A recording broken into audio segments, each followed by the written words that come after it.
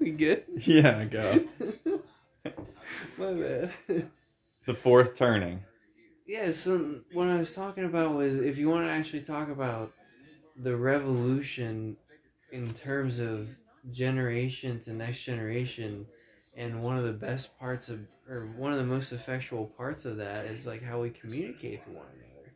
What we're doing right now, recording a conversation, sitting in a living room, watching TV. You're not a CEO of something. I'm not a CEO of something. We're just two dudes talking about stuff. But like this conversation, like we were just talking about Ethereum and all its value. This conversation itself could be one of those things that's used 60 years from now. Yeah. As like this was the time when they talked about this. Right. You know, that's the difference between the last generation and the generation before this. Like, it was on newspaper. And then it was, it's the spoken word where we have voice recorders and TV and all this type of shit. And now we have these little walking around with these things, the fucking cell phones. I wish you could see me doing that right now. But the whole thing is what I'm talking about is owning the communication. It changes. Our generation has changed how we communicate so that it's not just radio, and it's not a centralized voice is what I'm getting at. It's an individual voice. All individual voices can be heard.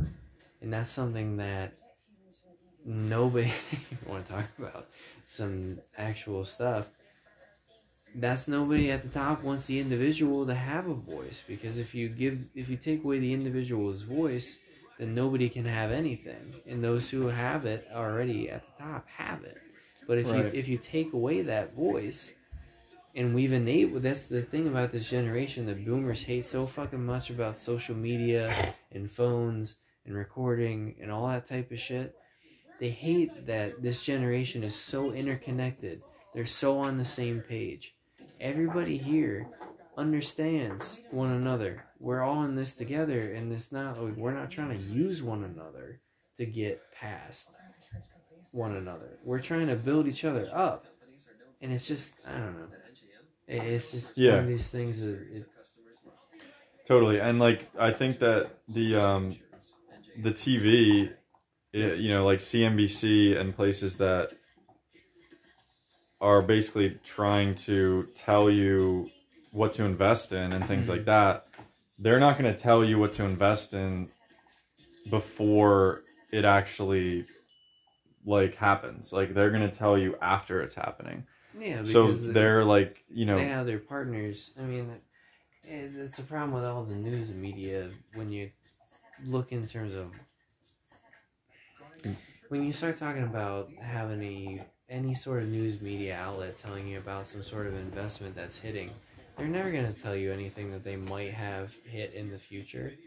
They're never ever going to tell you about that. They're only going to report on. No, it's this one I got. It's only going to report in the end on how they made money, not how you could make money, because they want to show. Seriously, what it comes down to is the people at the top owning the media outlets that are telling you these media.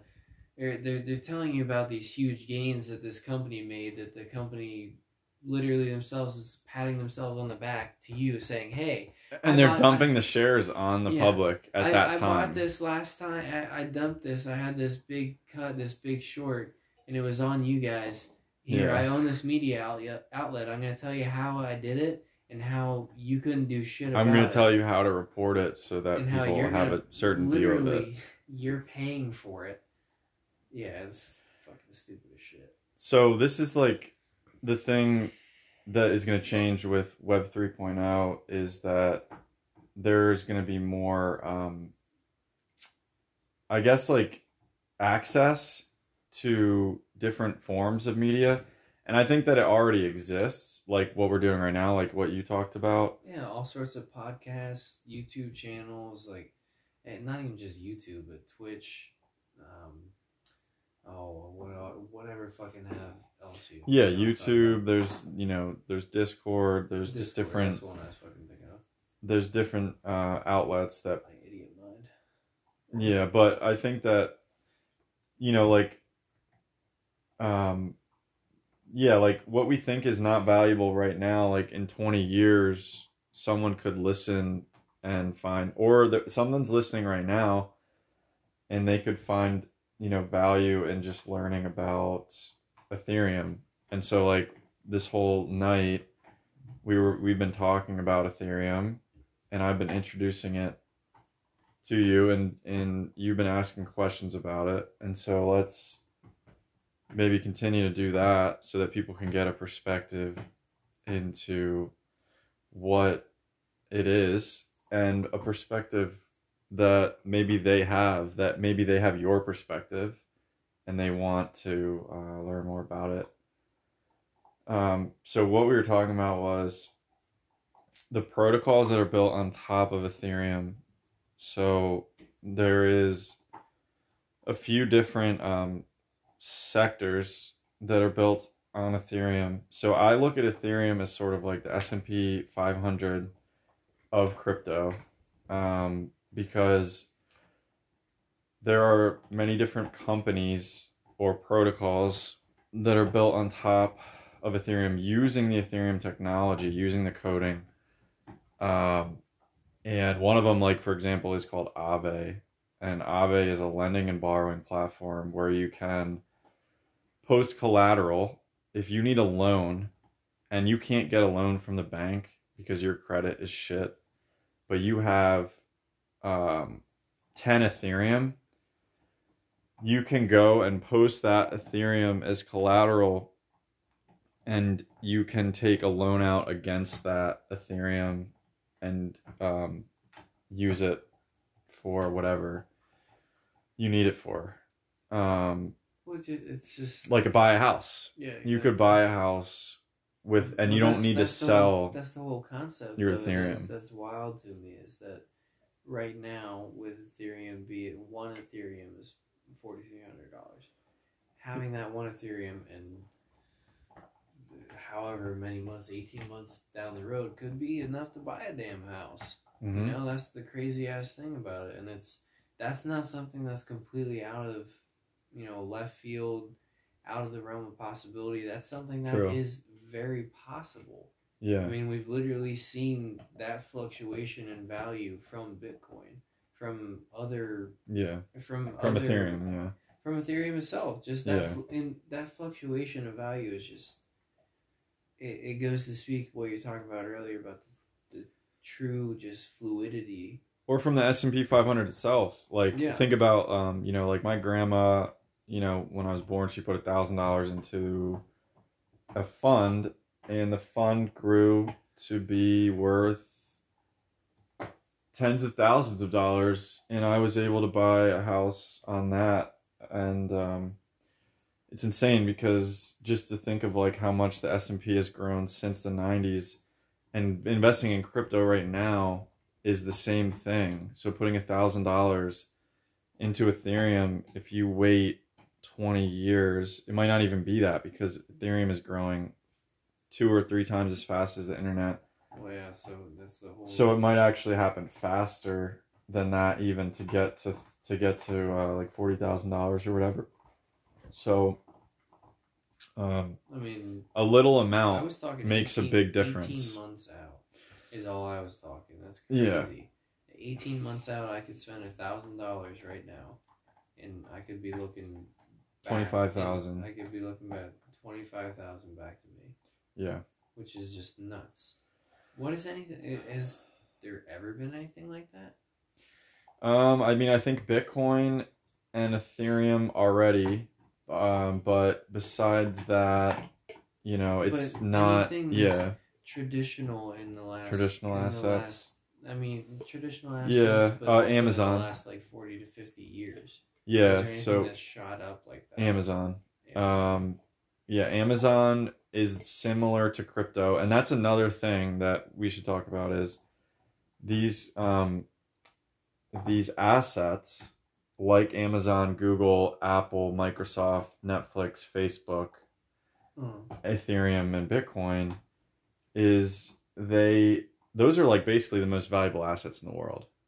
So Ethereum, but none of them are publicly, or they are publicly traded. Besides Ethereum and But you're not owning them when you own a share in them. It's just the Right. concept is different. It's a different concept, but it's still sort of similar in terms of just like market caps and just value created. So Amazon has had 5, I think, 80% drawdowns since it opened. And so if you would have held through that entire time, you would be Jeff Bezos and his parents. Those are the only people that have done that. And so people have always people have sold it because they didn't understand that it was actually trading based on the amount of people using the network, not the value of the company profit and revenue. So these companies now are actually trading based on network effects, which is actually an exponential growth.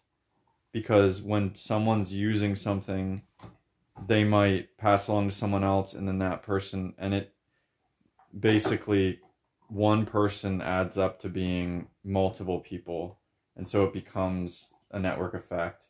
And that's the same thing that's happening with Bitcoin and Ethereum, except it's at the beginning of an exponential track.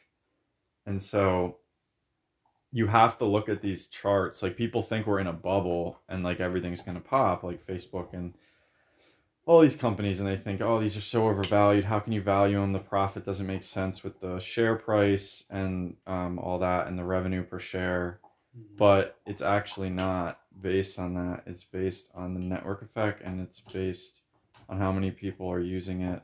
And like with Apple, how many people are using the network, how many people have Apple phones that are always going to have Apple phones. And that sort of just continues to be something that will just increase in the future. Well, it's almost perpetual value. It's perpetual value, and there is only 100. Okay.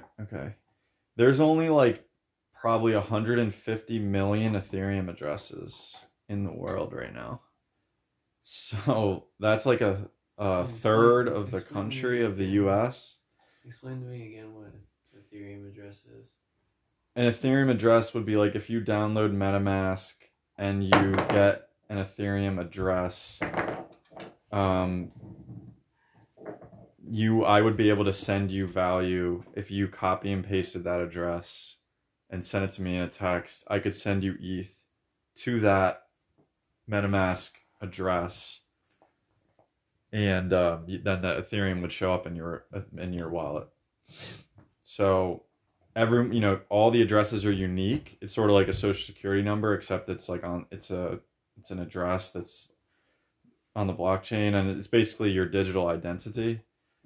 And it's like your digital barcode. Yeah, like you in the future you'll be able to use it to sign in to different websites. That's what we were talking about. Yeah, we were talking about that before. That will be a revolutionary thing. I keep going back to that easy analogy of Ready Player One, where they literally like have their own symbols as their, like, that's your barcode is your own symbol. You know? And like you could literally see, this is what I was talking about, not in this conversation, but when we talked many months ago about this before, is like you could literally have your symbol for all of your money. And this is a realistic thing that happens already. I'm guaranteed people have this out there already. That they have a barcode or one of those, I forget what they're called, but like the square, like the 1 inch by 1 inch codes. Chip? No, not a chip. But it's like a graphic they take you to a website, or it'll take you to a the Venmo QR or code, anything. yeah. The QR code, that's what's called. They literally have that tattooed on them. Oh yeah. And then they can just scan them. It's the same kind I of can concept. scan. There actually is that as well. So I can, if you will have a barcode with your MetaMask. Yeah. And you can scan it. I can scan it and pay you. People in the future, they'll like be Venmo, able to, this could be tattooed on you, and it could literally be your money. It could be your, like, you could walk up and order food and just scan like that. Yep. And then your money's right there. But that's, That's going into a crazy possibility. Yeah, yeah. It doesn't. I think I that don't like that idea. the key with this is, with the blockchain is that this is again, like, we talked about this before, but that's why Ethereum has to win out over, maybe something that would come out from a public company or a corporation or China, is because no one owns it. It's a public utility. It's incredibly neutral. It doesn't have a stance. It doesn't have a political stance. It doesn't have any type of bias. It doesn't have an opinion on anything. It's just the rules play out, and that's it. The rules of the blockchain. So in the future, like, countries will use the Ethereum blockchain to settle agreements and contracts, like the Paris Accord or the Paris Agreement. Treaty and of Versailles. Yeah, the Treaty of Versailles will be on Ethereum, and if one of the countries doesn't fulfill their end of the bargain, maybe they put up a certain amount of bonds or whatever they put up as a collateral to that agreement, would be liquidated due to them not following through on the agreement. And so that's, and there's no way around that. There's no war that happens, or something breaks out. It's just It's just transferred because it's within that network. It's the contract was not met, and then that's it. It's all in the code and the blockchain and the smart contract agreement. And that's what Ethereum is. It's the first smart contract platform that's ever been created. Bitcoin was the first blockchain money that was created to transfer value from one person to another.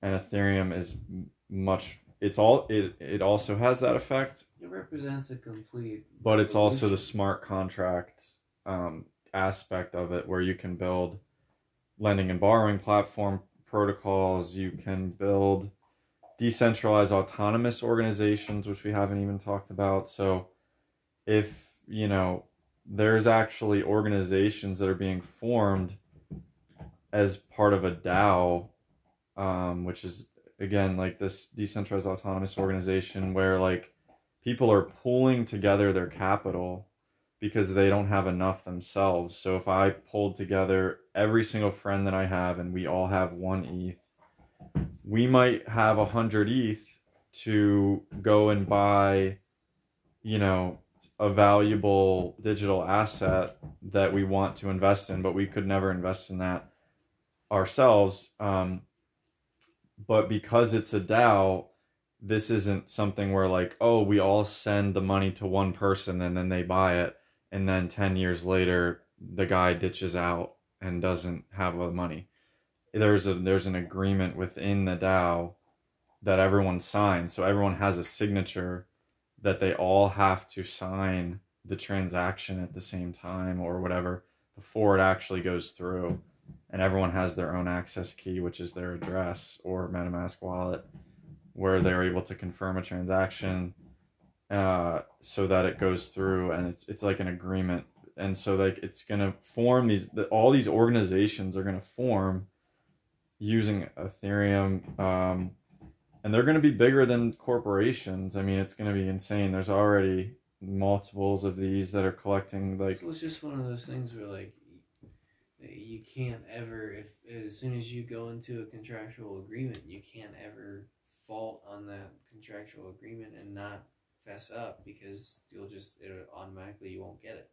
It'll be just not yours, because it's not yours in the blockchain. You can't cash it out until it's yours.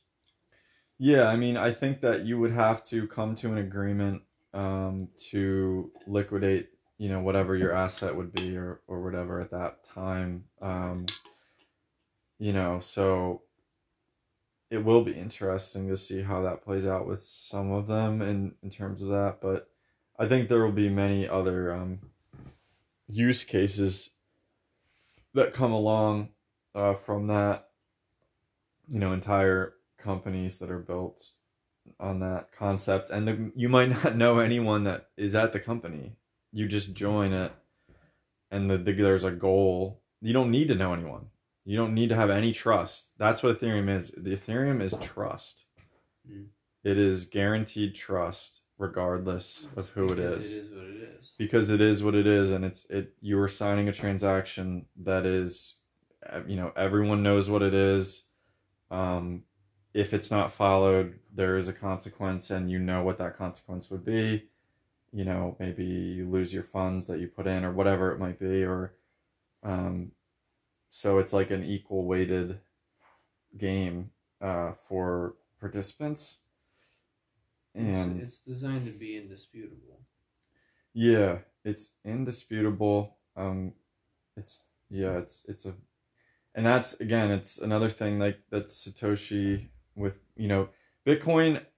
Bitcoin is a marvel because it did, create this trust system that has never really been happened before. And so, but I think Ethereum took that and ran with it in a bigger way, and I think Bitcoin in the future will be more like a piece of art. It's the first blockchain, and because it's rare and because it's scarce, it will sort of act as the original NFT or the original digital piece of art. It's like an Andy Warhol sort of digital art because it's the first one. So if blockchain does take over, like many people think it will, it will have its place. I think it will go up in value over time. I think it would probably top out at some point. But like you said, it represents a complete revolution. Yeah, it represents the greatest invention of all time, and it was invented by someone who is anonymous, which even adds to the lore of the story. It's like it's not just like that. It's actually kind of extremely different from that.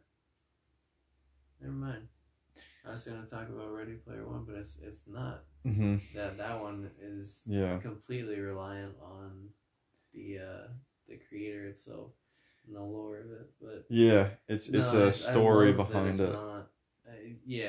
But I love that it is completely anonymous because it's just representation of what it is. It's right, exactly. And like I said, it is what it is.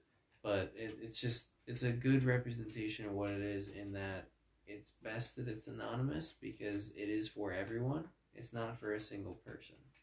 No person needs to be credited for it because it's not for that person. It's for everyone. Yeah. It's for everyone, and it's for fairness is what it really is. Yeah, exactly.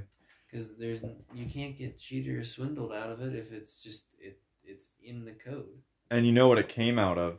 It came out of the financial crisis. It was created in 2009.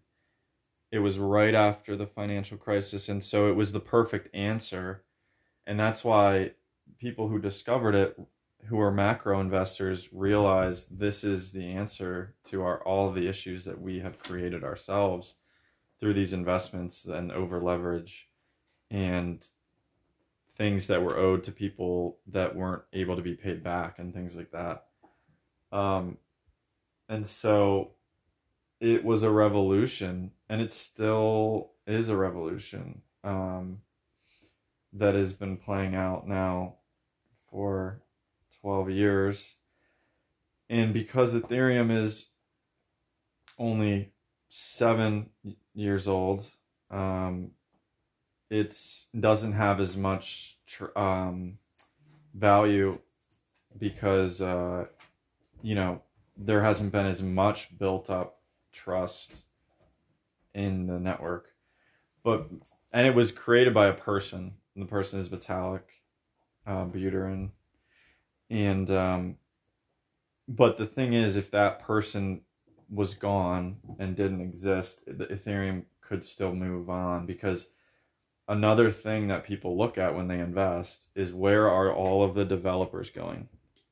Where are the coders going? People like engineers who are coders. They're going to Ethereum. Ethereum has the most development activity of any blockchain by far. And so the smartest people in the world, they're not going to the NSA or to banks or to different organizations that coders might go to. A lot of them now are moving into the Ethereum ecosystem. They might be creating their own projects. They might also be just developing Ethereum itself. And so there's a difference, they might be creating projects like Aave or Sushi or Decentraland or different things like that. But they also could be working on Ethereum itself. And Ethereum itself is a big task because Ethereum is going through a massive transition. And this transition will move Ethereum from proof of work to proof of stake. And that will happen in June 2022. And that transition will reduce the energy used by Ethereum by 99.9%. Because right now they're using proof of work like Bitcoin, but they will now use proof of stake.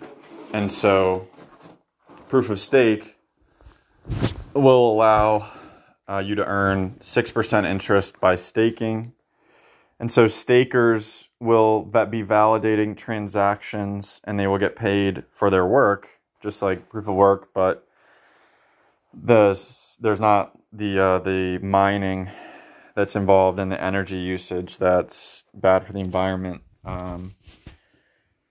So, when you hear Bitcoin maximalists who say that, the Ethereum is a shitcoin or, other things, don't listen to that. Don't get caught up in that. I mean, everyone goes through it, I think, in their experience, but over time, I think everyone drifts towards Ethereum unless they're super close-minded and not able to adapt. And so again, I think Bitcoin, if I'm right, has about 100 developers. Ethereum has about 2,000 to 3,000 developers, which is, I think, 20 to 30 times as many developers as Bitcoin. And a lot of people, like, when they say, like, what do they invest in? They invest in where the talent is going. So there's a lot of these institutions who are coming in and they're actually skipping over Bitcoin and they're going directly to ETH. Which is a first, so it's still super early days. And again, Ethereum also is growing at almost double the rate of Bitcoin in terms of like active Ethereum addresses since inception, and just people using the network. And so it will catch up in market cap eventually, and right now it's about half the size of Bitcoin. It's about $500 billion market cap, and Bitcoin is about 1.2 trillion or so. And so Ethereum will flip Bitcoin inevitably in the future. And so that's why I invest in Ethereum, because I believe that it has a, much greater upside.